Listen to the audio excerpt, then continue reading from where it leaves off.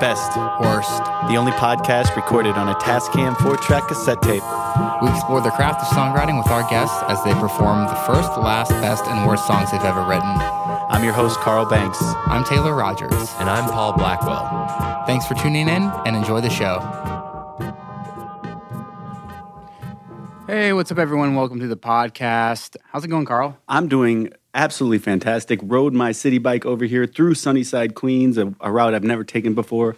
So I'm feeling good. We have a very special guest today in the studio, Matt Allen of the band Star 80. How you doing, Matt? Good. Thank you guys for having me.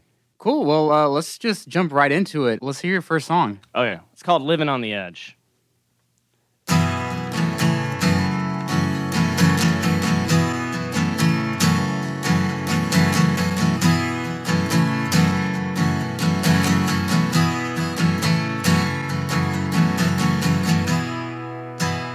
Living on the edge in mama's spare room, dreaming of the States.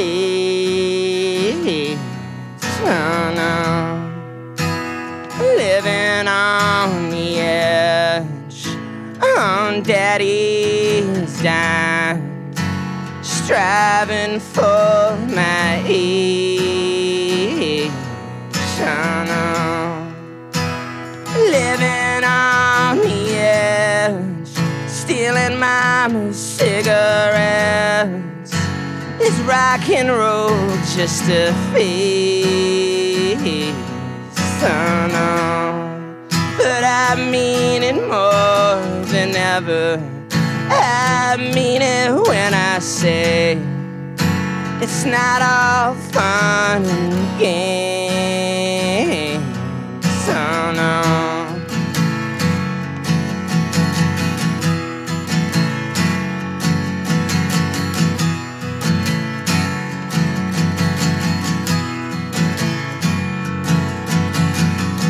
You ask me where I'm from, if I dig Dylan songs or Neil Young, if I like breaking hearts, if I'm mysterious and dark. What have you made?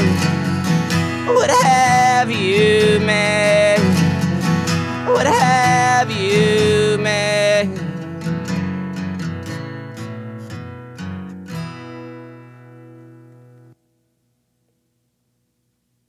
That's Living on the Edge.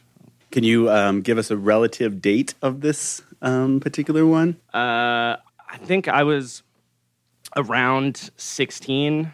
It feels like teenage angst in this one. For sure. It's sort of funny. Yeah. But yeah, I think so around 16. I'm not, it's too early in the morning for me to do math. But Right. yeah. But that's where are you at in your life and at the age of 16?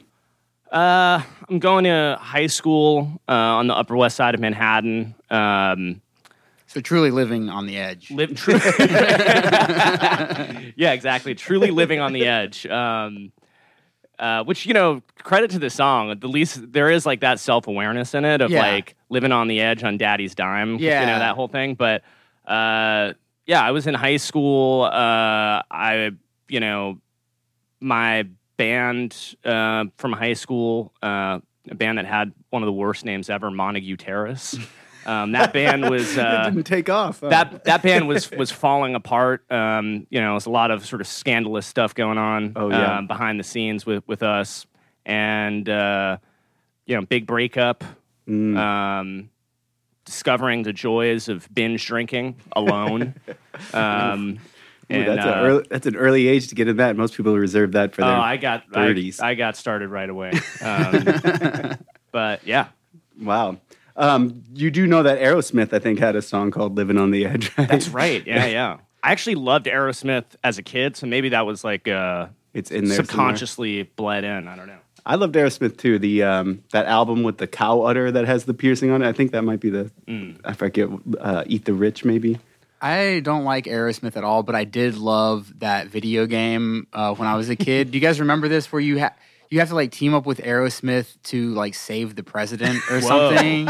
No, I don't remember this. Yeah, it's like on Nintendo or what? No, it was like an arcade game, and you had like one of those big plastic guns. Wow. With Aerosmith? Yeah, with Aerosmith. That's funny. That's sick. Yeah, it's pretty sick, honestly. The Beatles never did that. No. No. Two references to iconic songwriters in this particular song. You have a Dylan reference and a Neil Young reference. Are those, do you play those songs? Are those influences on? Never really liked either of those guys. Bit overrated. Yeah. Again, more of a Steven Tyler kind of thing.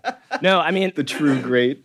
I'm like everybody else, but maybe to a particularly extreme and boring milquetoast degree, I would just like worship both those. I'm like a fucking Dylan fanatic, but... were you at this point in your songwriting endeavor? Yeah. That's now the difference is just like then I was like, listening to Highway 61 and being like, man, this guy's deep. But now I'm like, just last night I'm at work closing the coffee shop I work at and I'm playing, Triplicate, his Standards album, where he's doing like Sinatra songs. I love that one. Yeah. I Contain Multitudes. Love that stuff too. Oh, amazing. Yeah. So this is the first song that you can recall composing. The first one that you have memory that you can reconstruct.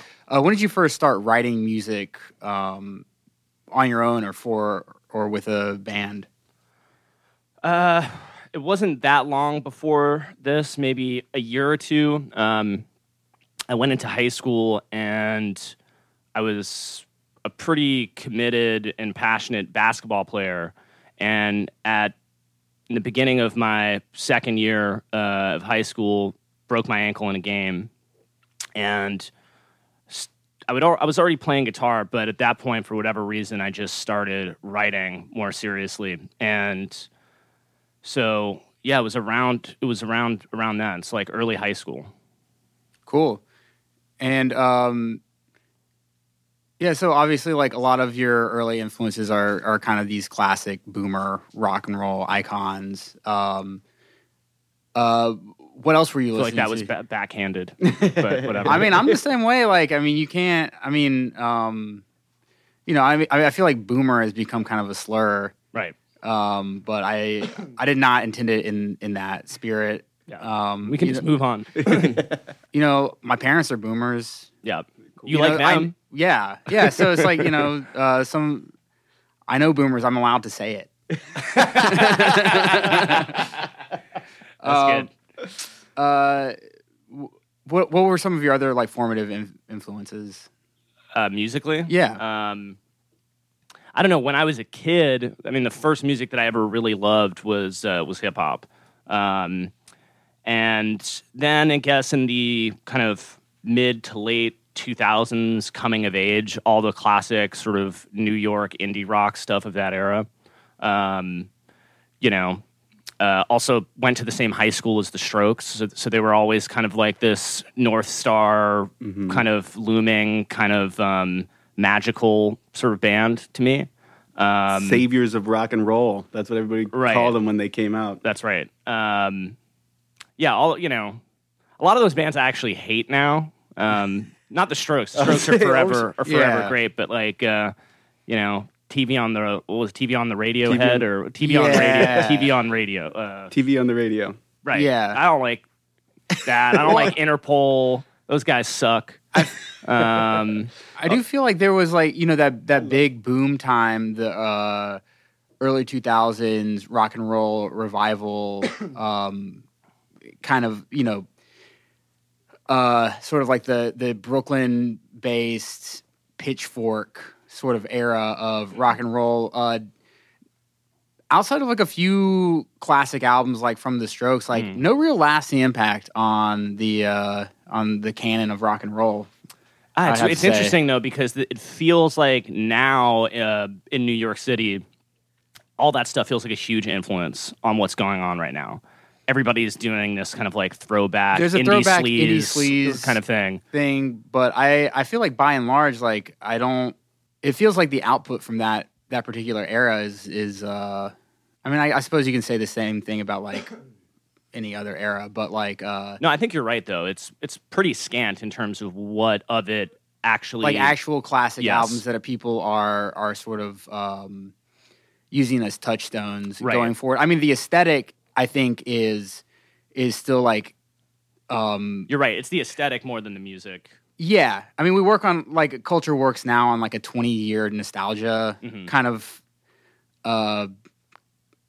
like cycle now. So like that's it's just like early 2000s is like up now. I Yeah. feel like, and people are recycling the aesthetic, but It's not real until motherfuckers start wearing like faded purple jeans, you know, yeah, and like corduroy shorts, you know. yeah, Like, so everyone's talking a big game, but I don't see anybody wearing like a deep V right now, you know?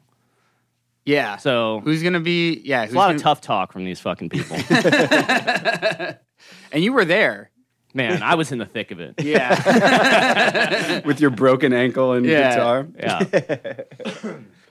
Cool. Well, let's get caught up to where you're at now.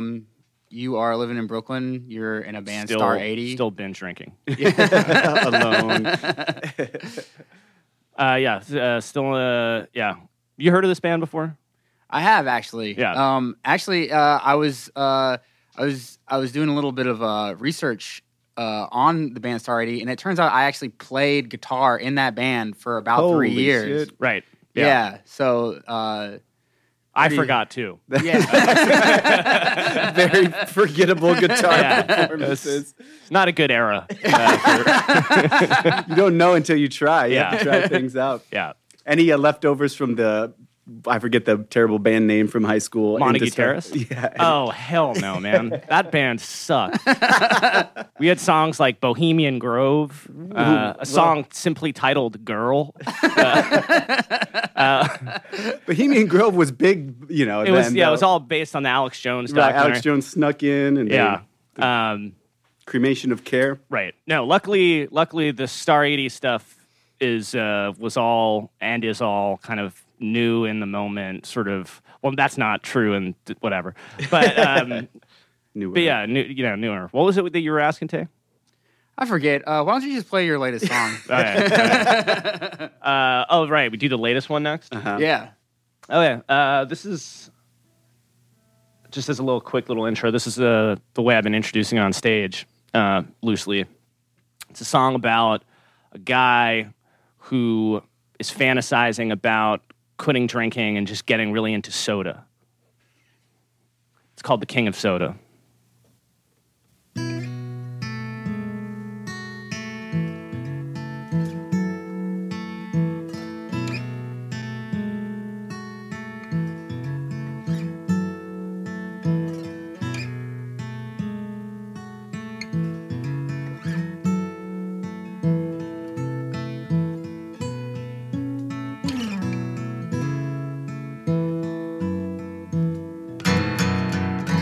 World famous drunk is stepping down and riding in the sun. Through it, the sickness that goes round and round. Oh, I've had a hell of a run.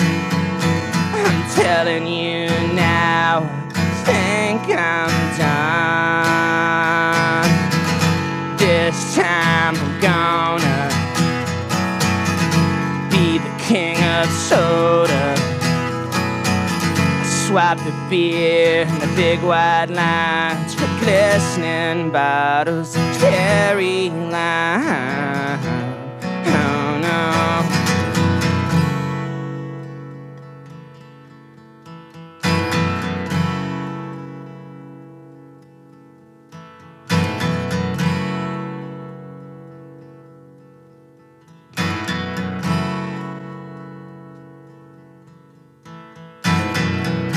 Joker in me would swill chartreuse, fireball and warm gin.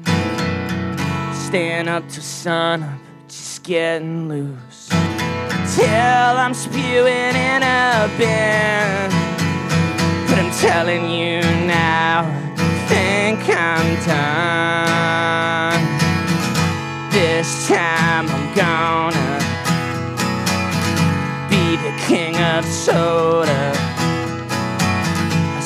the beer and the big white lines for glistening bottles of cherry lime.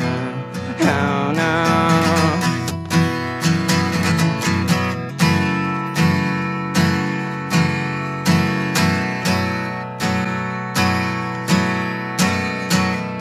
This time I'm gonna be the king of soda. Swap the beer and the big white lines for glistening bottles of cherry lime. Oh no, oh no.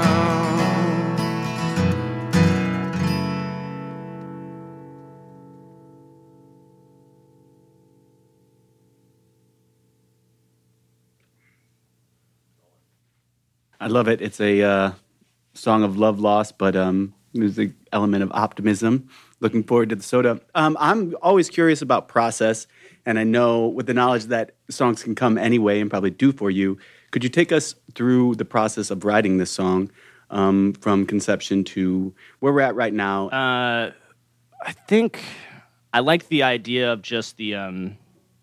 I started with that, and it seemed kind of cinematic, and I could picture in my mind the way it could potentially sound on a record really big. And the lyric was different. It was something about a kind of a canceled actor who is like in exile. And it was I was forcing it. I was like really trying to make this song work that wasn't there and wasn't coming organically. And this happens very rare for me, that the lyrics for something are kind of one way and then I completely change the entire thing.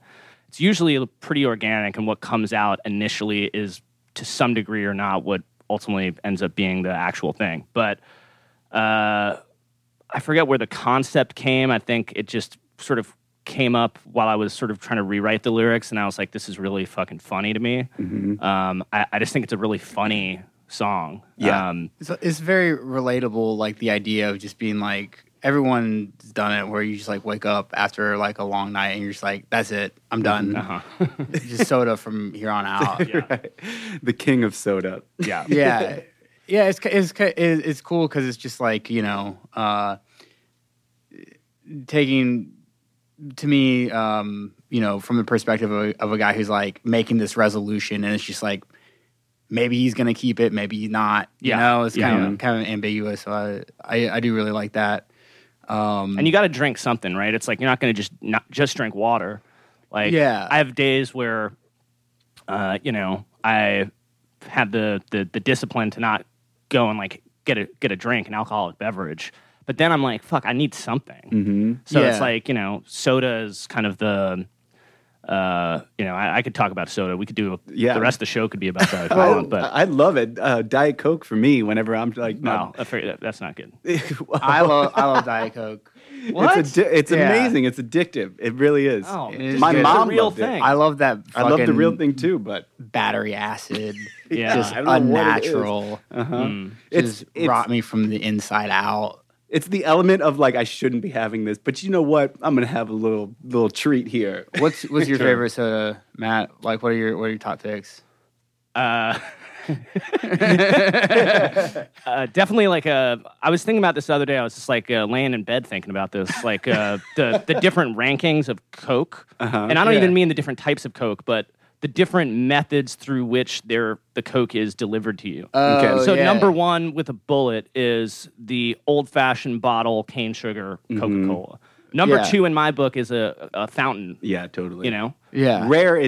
Generally rare in New York. Where I'm in the Midwest, it's like, right. You go there, we get fountain sodas every day. Sometimes like the establishment will like bump the syrup level up.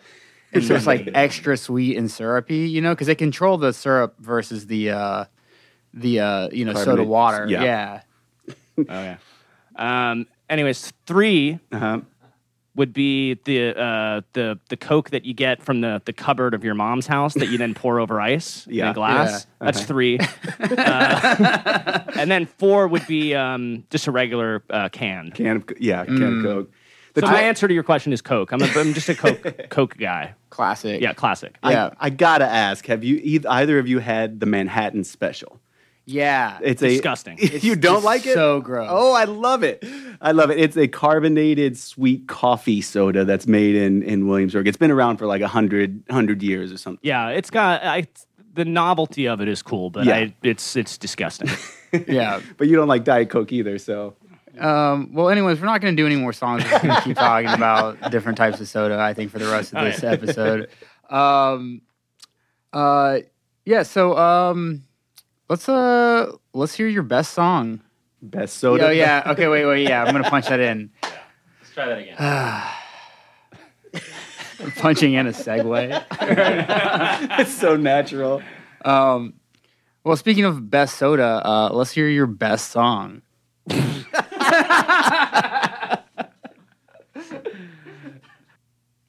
right, so this song is called David Bowie and Sonic Boom.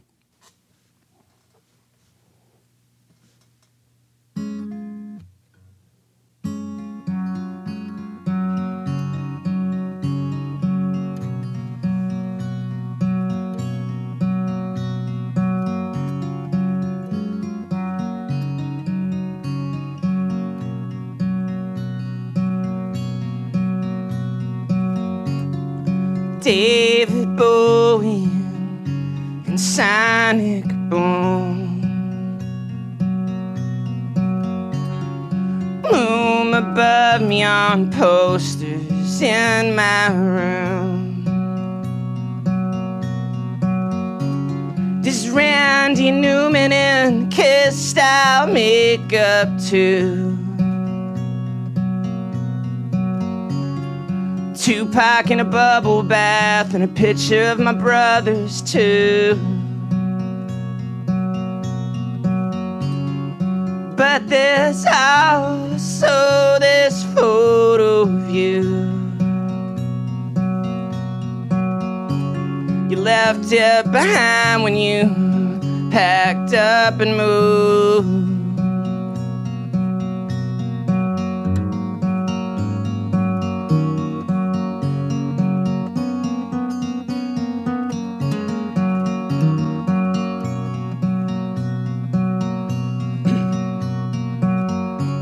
My MT-140 Casio tone,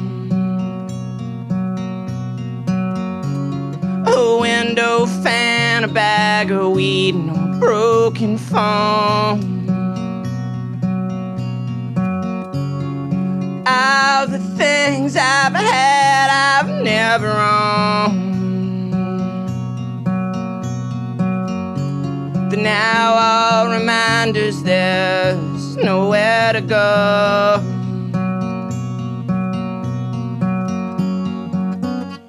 How many days fit in a song? How many of them are now gone?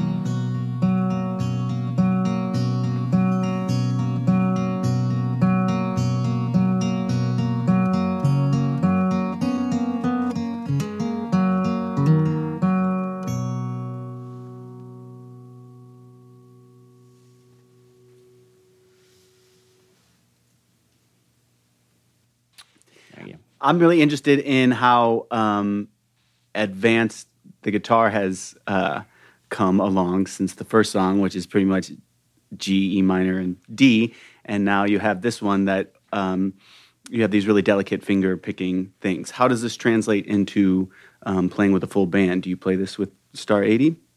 Yeah, we played it a few times. The band at this point is pretty skeletal. It's just me, our drummer Austin, and the bass player, I forget his name. Okay. Ted Jameson, the great Ted Jameson. And we've played it a couple of times live, and it's nice. It's sort of a weird kind of, I think, sort of startling song to play in front of an audience with a band, because it's just very placid. And I kind of get a kick out of playing it live with the band in front of like an audience at like a club or something, just because I don't know. I think it's fairly rare to see that kind of song performed in that way. Maybe I'm wrong, but Well, there's definitely been I'm less into rocking out these days than like trying to make people uncomfortable. So I'm enjoying that. there's a sense of humor in each one of the songs that we've heard thus far. And then the line that stuck out to me is the Randy Newman in Makeup, somebody that also has sense of humor in all of his songs, also cinematic. Can you speak to that? Love Randy Newman. I met Randy Newman once, and I sat in his kitchen with him and talked about music, and he said something to me I'll never forget. He was like, whatever happened to bands like Depeche Mode?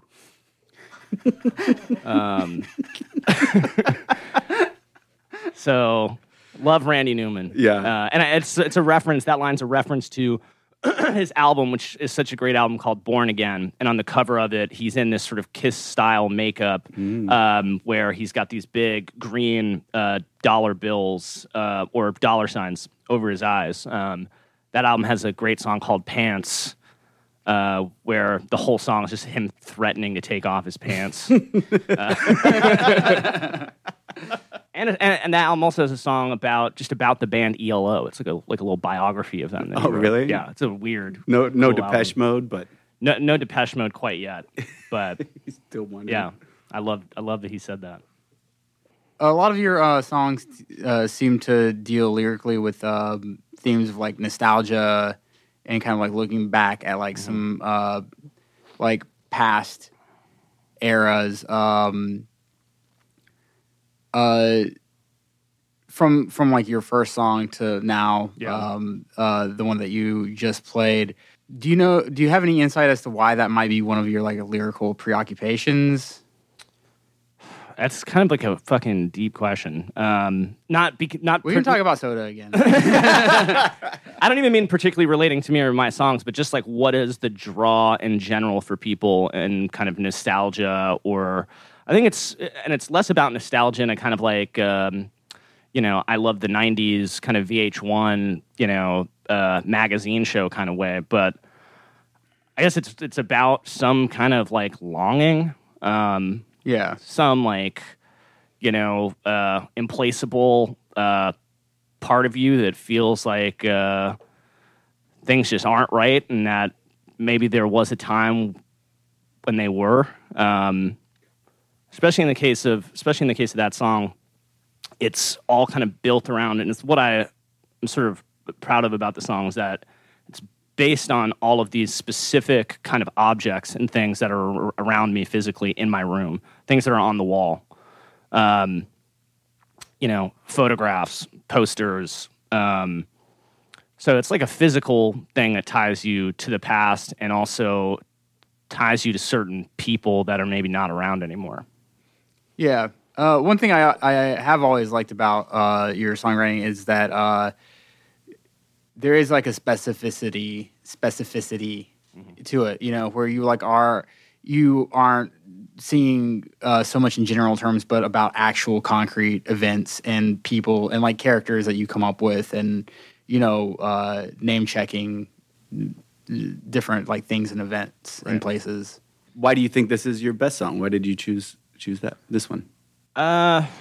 Well, obviously, I'm sure everyone who does this show says this. I'm not sure if it's like the best song. It's just I think that one, it's really really efficient. It's a fairly short song.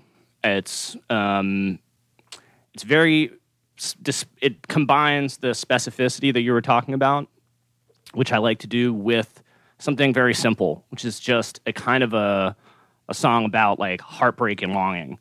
And so I think that, it just happened to like combine these kind of disparate things together in a way that I think is kind of cool. Yeah, it's a very cool song. Well, I think that brings us to the worst song. Absolute worst. Here's a song I haven't played in years called Hanging in the Hall.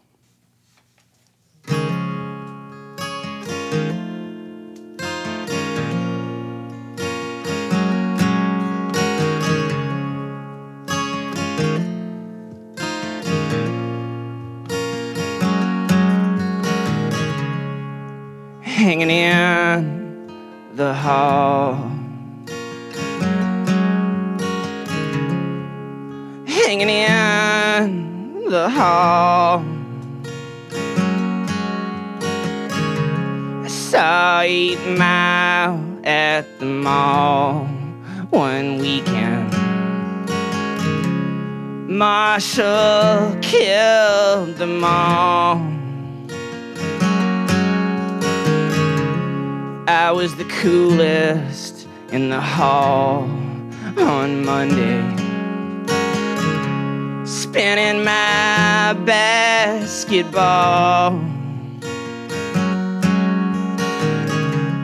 Dave on Chris, Steven and John. My friends waited in the hall, and I told them all about the movie. And they stood in awe, hanging in the hall.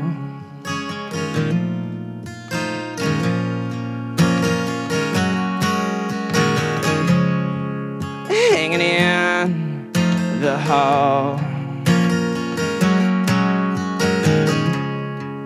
Hanging in the hall. Went to see Harrison Ford in a movie called Firewall. After school with Stephanie, my boo, in the back, in the dark, with her North Face slung over Alex. She put her hand in my pants. It was insane, though I didn't get brain.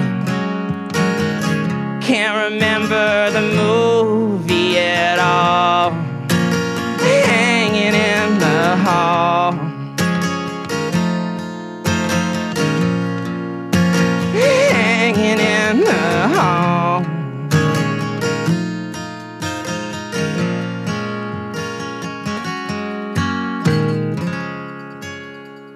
Hanging in the hall.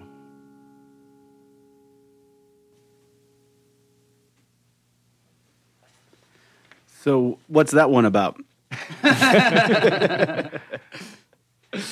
Was this a high school song as well? It's actually about middle school, but Okay. I wrote it in college. I made a solo EP in college that was sort of like a concept little suite of songs that were all very specifically nostalgia based. There's a song called Monday Night Nitro about pro wrestling. There's a song called Last Action Hero about the movie The Last Action Hero. A song about comic book collecting when I was growing up, and then this song, "Hanging in the Hall," which is about what it's about. But it's about middle school, early sexual experiences, and seeing a crazy white boy like Eminem up on the big screen doing it and being like, "Damn, that's inspiring." Mm-hmm. You know? Yeah, Mom Spaghetti. Yeah. yeah. So, why do you consider this your war song? What made the? I just think it's kind of cringe. Like, and also musically, it's so primitive and not interesting. Like, compared to the David Bowie and Sonic Boom song that I played before, that song takes the specificity and matches it with actually a fairly, more advanced, sophisticated kind of musical quality. Mm-hmm. Which is usually how people refer to my music as sophisticated. And, but this one is just so, it's like the music is really just like, it's a vehicle and framework for what is really just a series of anecdotes, and it's a kind of like little fucking, funny poem or something. It's, Yeah. The music is almost like an afterthought, even though I do think the melody is nice, but So in that, I think I picked it for that reason. It's an old one. I think it's a little charming, but also kind of cringe and pretty primitive and sort of stupid. And it's indicative of what we've been talking about the whole time, the specificity of what you're going through with names and, movies and it's very specific things, which is a nice quality. I just do love the fact that there is like an acoustic folk song talking about how you didn't get brain. Like that's like such a funny juxtaposition to me that. Well, I wanted to, I remember when I wrote this song and I really paused when I wrote that line. I was like, man, it rhymes. It's in the perfect spot, but I can't do that. That's just like fucking so wrong. Yeah. But it was perfect because in middle school, I mean, I don't know how much is brain like a regional New York term. I'm not sure if it is, but we didn't use it down south. Yeah, I think it might kind of be a very New York thing, but that was for a song about middle school, it made sense because that was like how we talked. Mm-hmm. Yeah, I do think that those moments when you are writing lyrics and you're like, oh, I can't say this. Like, this is too far. This is too weird. This is too raw. A lot of times you're right, but a lot of times when those types of lyrics do work, that you have that initial reaction of, oh no, right. Those become the best, most memorable lyrics that you write and the ones that people tend to pick up on the most. Sure. I totally agree with that. I've recently tried to talk myself out of, wasn't trying to talk myself out of writing a song, but I was just sort of consciously aware in the moment that this is a song that was maybe going to, if I were to play it live, I could imagine sort of people would maybe react to it badly. Mm. But I kept going for that reason where I'm like, oh, this will maybe start a conversation. The same way that it's so lame to be self-referential like this, but the song we used to play in the band together, Fear of Girls, the way that song would like genuinely have people like come up and like talk to us about it. Yeah. It was sort of stressful, but kind of a cool thing that it incited that reaction from people. So, yeah. Yeah. I mean, the role of rock and roll for, since its inception has been partially to upset people, So, I mean, it's a long... I don't know where I'm going with it. Yeah, the song about not getting brain is definitely going to, it's going to ruffle the feathers of the powers that be. Yeah. That's what I'm all about. Oh, that's great. Anarchy. It's interesting just thinking of like regional vernacular and also like generational lyricism. You have like the Beats when they were like, everything was cool and daddy-o and stuff. And then you just have regenerations of that in every, few years. And you see it now, what's going on with like Bet and, things like that. Who? Bet, the word, I don't know. I'm thinking of... Bet. Oh, yeah. Sure. I'm just making that point. Brain, I think, fits in there because it's not what we said either. Gotta love some regional ephemeral kind of slang. Yeah, it does tie it to a certain time and place. Yeah, for sure.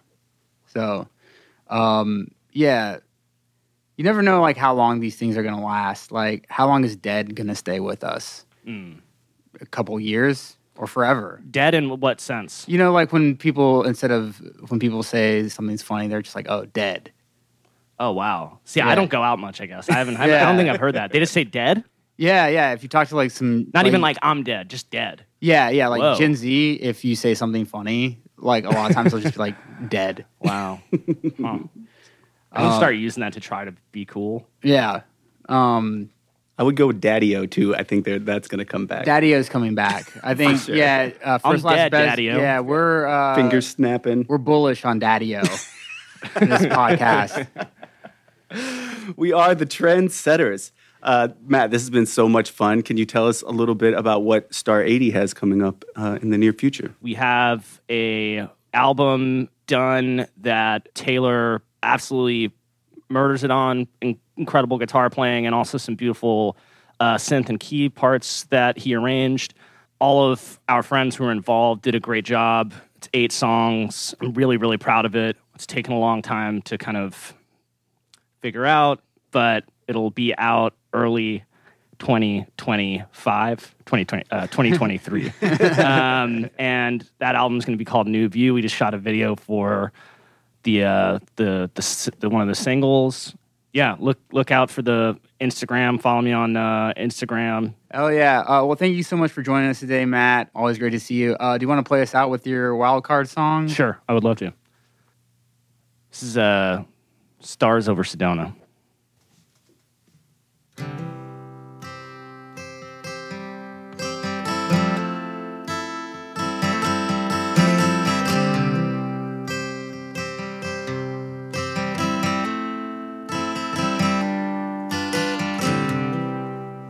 See the stars over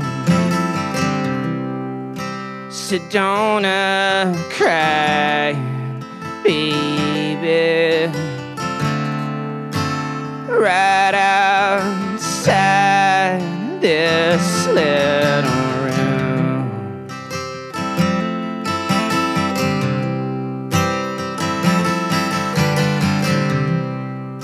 A guru armed in his compound,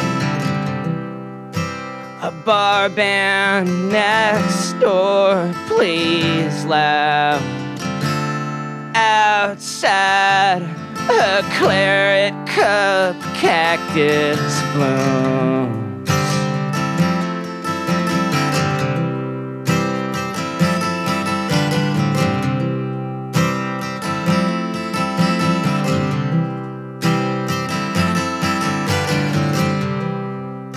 Sex in a Super 8 shower help me forget I'm a coward, and that I live in a world that's truly doomed.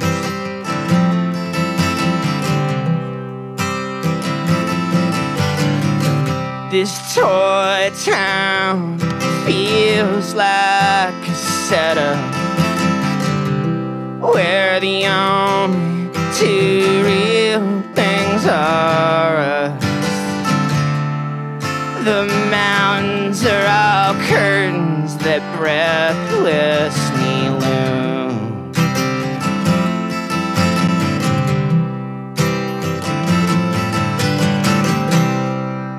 Your aura wasn't photographed. You spat out water when you laughed. And my love flashed its face. It wasn't lost as we drove away from the chapel of the Holy Cross,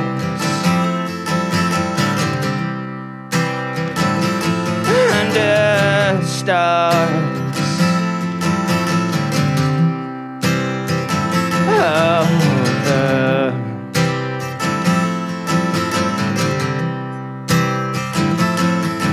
Sedona.